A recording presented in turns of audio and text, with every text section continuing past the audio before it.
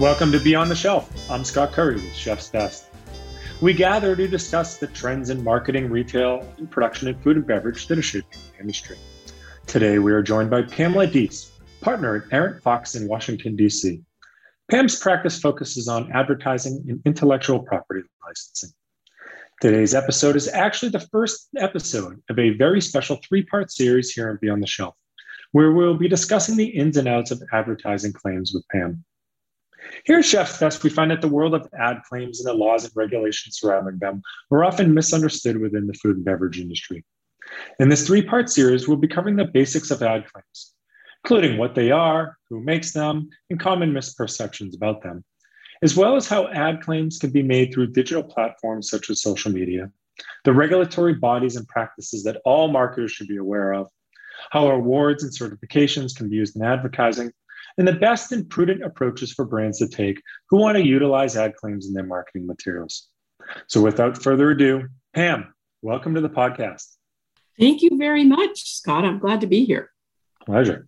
So in this episode, we're going to be kind of doing an ad claims 101, which is, we're going to talk about what is an ad claim, what types of claims can be made, what are there, which is great because these statements are again, they're just completely unknown out there in the world about where the lines are and where they should be drawn. So Pam, let's start off a little bit with, when do statements in any ad become claims?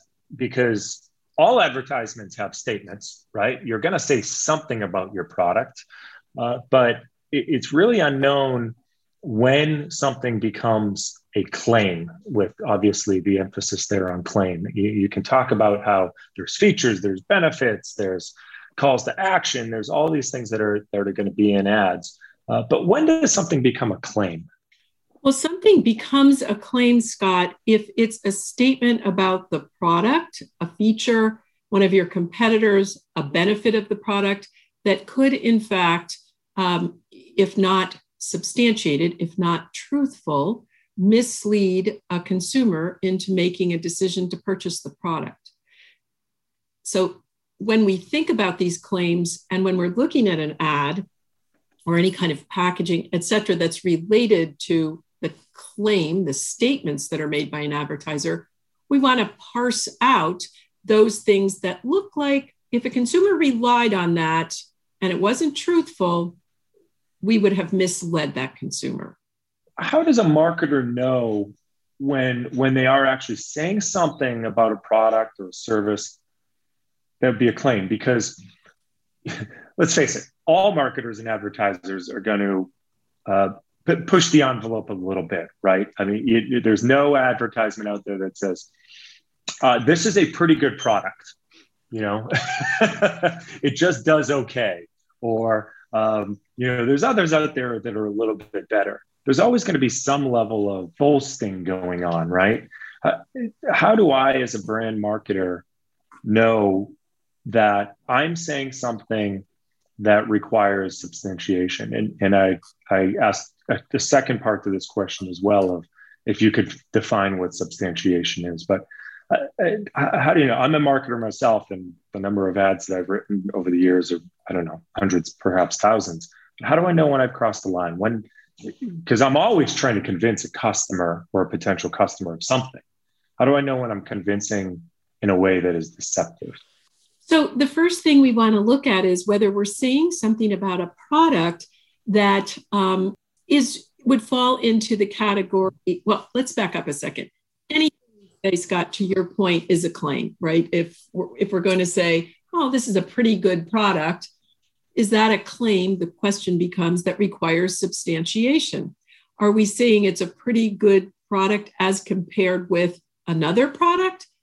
Well, when we make that additional statement about a comparison, we probably have to have some substantiation, some support to be able to make that comparative claim to a competitor product, because the competitor may say, that wasn't truthful. Your product isn't better than our product. So you can't just make a statement like that, a comparative statement, without having substantiation. But I'm going to ask myself a question. What if I say something like, this is the most beautiful sofa I've ever seen. Does that require substantiation would be the question that most people in the marketing department would have. And we would say, no, claims about beauty, claims about kind of personal opinion that don't and are not capable of substantiation do not require substantiation. Those are typically called puffery or puffing claims. And you've probably heard about those. So puffery. So do I understand correctly that puffery is almost something so outrageous that you could never substantiate it anyways, right? The world's greatest keyboard or the universe's finest water. Is that puffery? Like you couldn't prove it anyways, and any reasonable person would think it's ridiculous. Well, in fact, you're on the right track, but not with those particular claims. It would be possible to determine something about when you're making a comparison, like the world's finest. Lots of people try doing that, right? So, what comparative set? What was the criteria that you used to define finest? So, consumers might think, if you were talking about some kind of product that fine was important to, like China or crystal, the world's finest crystal.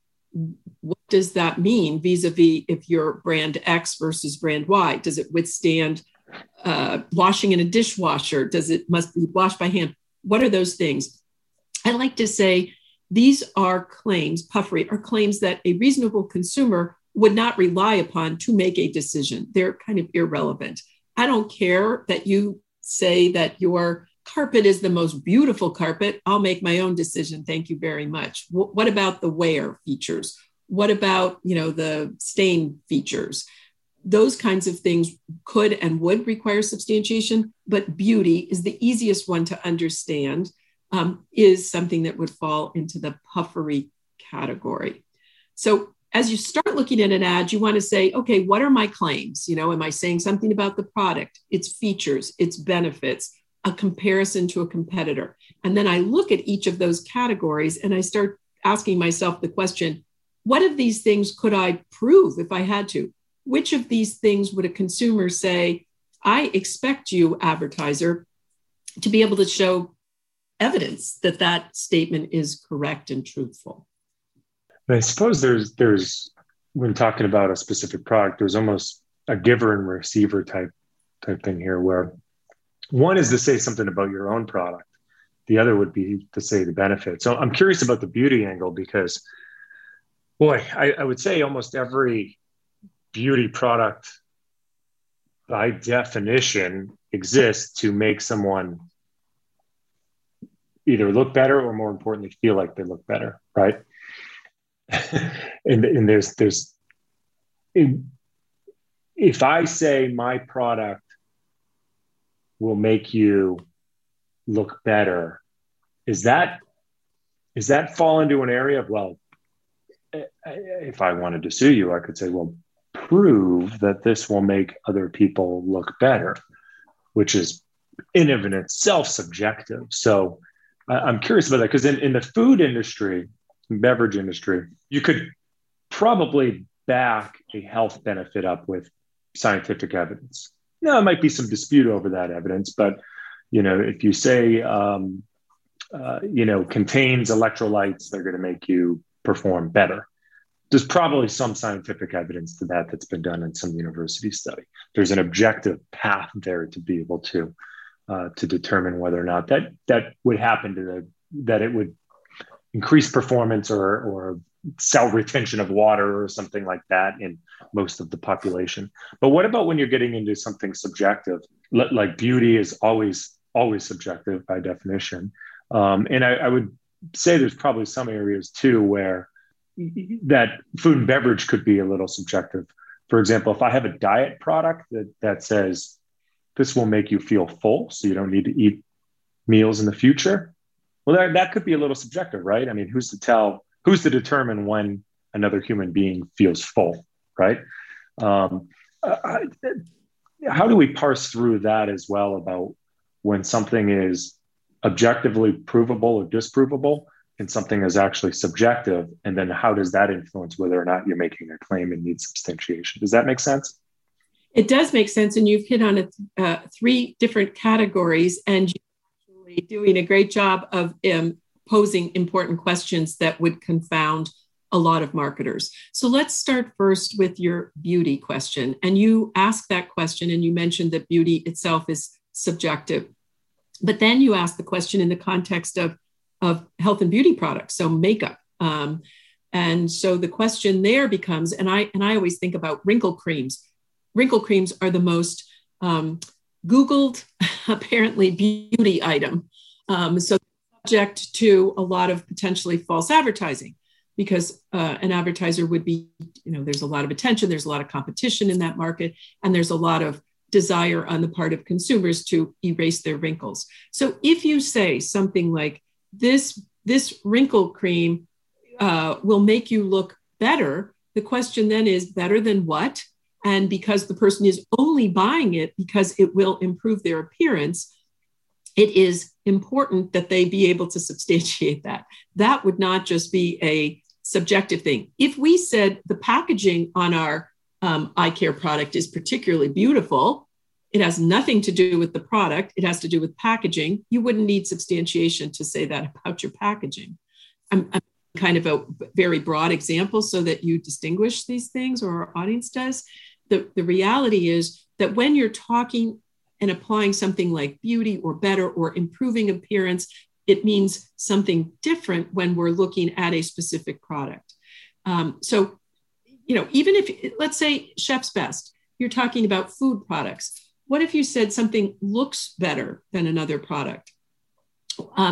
You would assume that you've done some kind of comparison to be able to reach that conclusion. That's not just personal opinion. You could be quite, that advertising could be quite detrimental to a company which was subject to the comparison. My sauce, this sauce looks better when it's presented on pasta than that sauce. Well, is that subjective? Maybe, but maybe there's some real qualitative measurements in the food industry that can be applied. Is it particularly thin when it appears on the pasta? Is it rich, and does it stick to the pasta? What are the criteria? So we really have to look at the product itself and what that claim about beauty or appearance, et cetera, has to do with a consumer's decision to purchase the product. You also talked about, I think, beverages. And of course, in the beverage industry, there are a number of rules. And so if you talk about electrolytes in something as an advertiser, or something improving your health, those would all naturally be required to possess substantiation at the time you make the claim. So that's something we didn't talk about. But as an advertiser, once you figure out that you've got a claim, and most ads have multiple claims, and you ascertain what substantiation is required, you actually have to possess that substantiation. You have to have it in your hand at the time you make the statement about the product. And it's not necessarily okay for you to make the assumption that because somebody else has done research on electrolytes and you're using some electrolyte in your beverage, that you can simply conclude that if you're also using electrolytes, that's going to make the consumer that drinks the beverage have the same response that happened in some unrelated study. So this does get much trickier than it would appear. That's why there's a whole body of law on it, to make sure that an advertiser is held to a standard that requires truthfulness to a reasonable consumer. That brings a lot of clarity, and I think the three areas for me that are resonating here of, okay, when are we crossing the line, is if you're comparing, that's an absolute red flag, right? If you are going to talk about another product, perhaps without even needing to name it, it might be that if you're just implying that you're talking about that product, the potentially famous example is if Coke talks about Pepsi, then I think the famous example is the other way around. I think there was Pepsi talked about Coke.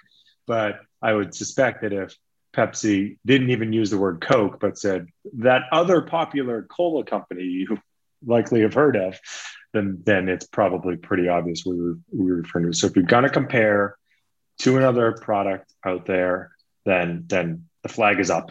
The other being, if you're going to talk about the result or impact, and that could be something scientific, such as water retention in cells from electrolytes, or it could be just something that's a little bit more impact versus something scientific, some guarantee that this is going to make you feel or look or be a certain way. Sounds like a red flag to me. And then, well, Scott, let me interrupt you there. So each of those things that you just mentioned actually would require substantiation and different levels of substantiation. So if an advertiser is saying they guarantee that you'll get this result, well, golly, they better have the proof behind that. They better have conducted unbiased studies and have test results that would demonstrate a reasonable consumer would anticipate that you had evidence to support that kind of statement. So all those kinds of claims, express claims where you specifically say something about your product, absolutely, you would need to have the substantiation that would support that express statement, like I guarantee, or 9 times out of 10, you got this result, or anything along those lines. You need specific evidence to back that up. If it's an implied claim, like you're saying something about somebody else's product, you're implying something about your own product, that also can require substantiation.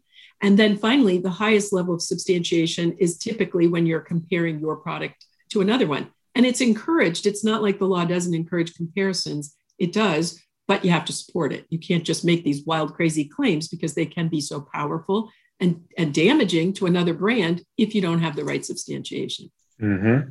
And then I think the third category, if you will, that I picked up on is when you're saying something about your own. You need not be talking about a competitor to have potentially put yourself in a situation.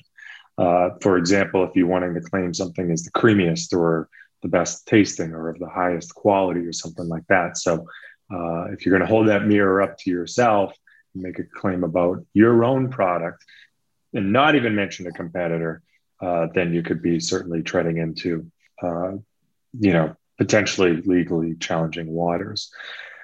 So let's say I'm a brand marketer and the research has pointed me in a certain direction, and my strategy for the year is somewhere in these three, and I'm sure there's even more. And as you said, there's a couple different layers, but that's the direction we want to go with our marketing over the next year.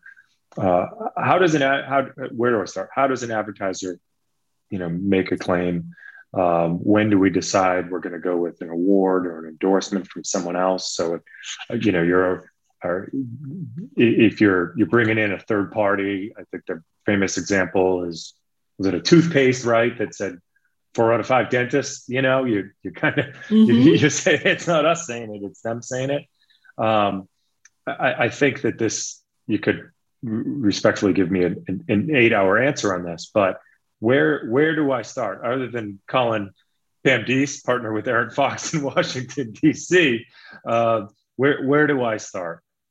So the first thing you do, honestly, and I hope most companies have already thought, if they're in the marketing business, there's a marketing team, there's people with legal responsibility, and there's people with technical responsibility on this advertising team, right? So the marketing people are looking at what do we want to say and how do we want to say it? Legal is going to look at how can we account for risk, and is there some sort of precedent to consider here by way of we've made these claims before, you can make them, here's the support you need. And then on the technical side, the technical people are going to say, can we test for these attributes? And what kind of samples do we need? And what do we need to do? And what's the timing? So there's this real interplay between roles. So the first thing the marketing person has to do is look to colleagues in legal and technical to say, this is what we would like to say. Can we say it? Do we have the ability to make these kinds of claims? And what do we need to do to make them? We have found at Chef's Best that there's almost two categories: people that understand this world, or at least have the resources to understand the world. Perhaps they have in-house legal counsel. They've been around long enough that they know to be careful in these waters.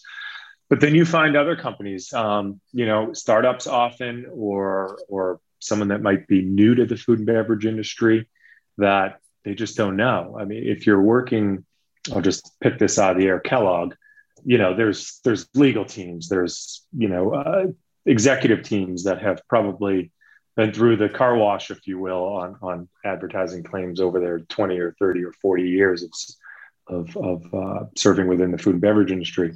But we also find that there's a lot of companies where they just don't know and don't understand it. They were an entrepreneur. They were busy formulating and finding a manufacturer for the new cookies that they're selling.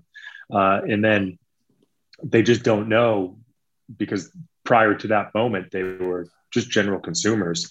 They don't know that this world exists out there.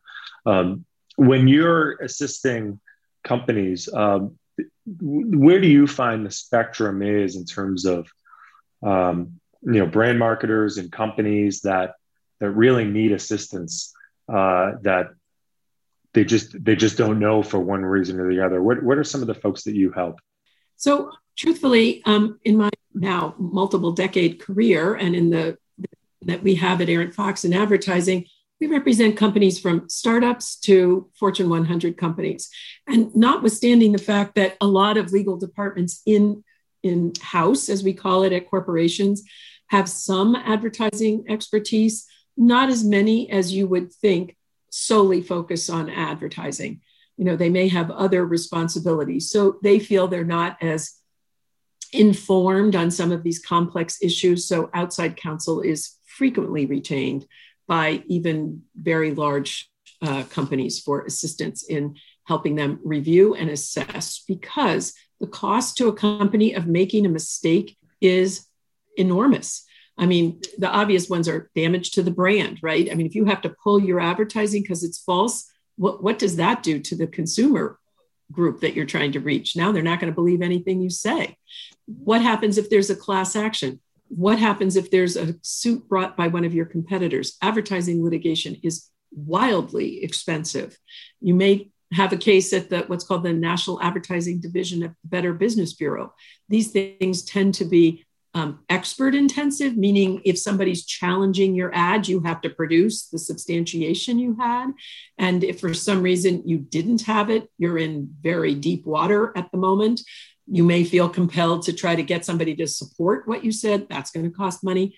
So making an error here, unwary advertisers run huge financial risks and the obvious damage to the brand, which is contrary to the whole thought of marketing and making these claims. So I wanted to point out that the law does not give a break to someone who's not knowledgeable about the rules that apply. It's just like getting in your and you don't wear a seatbelt and you're in an accident. Most states, you don't get to sue somebody because you were ejected from the vehicle. If you choose not to do that, if you just don't know the law, you don't understand that you can't drive 100 miles an hour on a city street, you didn't know that wasn't the rule, that's not an excuse. You don't get a pass. The same thing is true in the advertising world. If you're a startup and you don't understand the rules, nobody's going to give you a break. They're going to say the rules are there. Places like the Federal Trade Commission have all kinds of resources available for startups, small businesses, explanations. There's tons of lawyers that have skills in this area that can advise. So it doesn't work. So you really want to be cautious before you start making claims. Ignorance is not a defense. Right. Yes. Ignorance may be bliss for a moment in time as you write that lovely claim. And then when you get in trouble, you'll feel, oh my gosh, why didn't I think about this? But we're all consumers too. So that's the other way to look at this. If you're a marketer, you're also a consumer. And so being tricky, being clever, it's not beneficial to anyone. And you wouldn't want to be, fooled into purchasing a product because someone said something that was untruthful. Well, this has been a wonderful intro to the world of ad claims, a complex world. I think it is very safe to say. In our next episode, we're going to talk a little bit more about the modern kind of media environment. How these rules may or may not apply differently to traditional media versus social media, which is something that simply you're going to have less control of as an advertiser. We'll talk about the National Advertising Division of the Better Business Bureau, the FTC, and dig a little bit deeper into what research you should be consuming and understanding. And spoiler alert too, I want to learn a little bit more about how penile these mistakes can be as well. So we'll hold that question for our next episode. I would imagine that these are not $100 fines or settlements that are brought down. So we'll talk about that a little bit in our next episode as well. Pam, thanks very much for kicking us off to a great start in this important series, the food and beverage advertising world. And we invite everyone to join us for the next episode.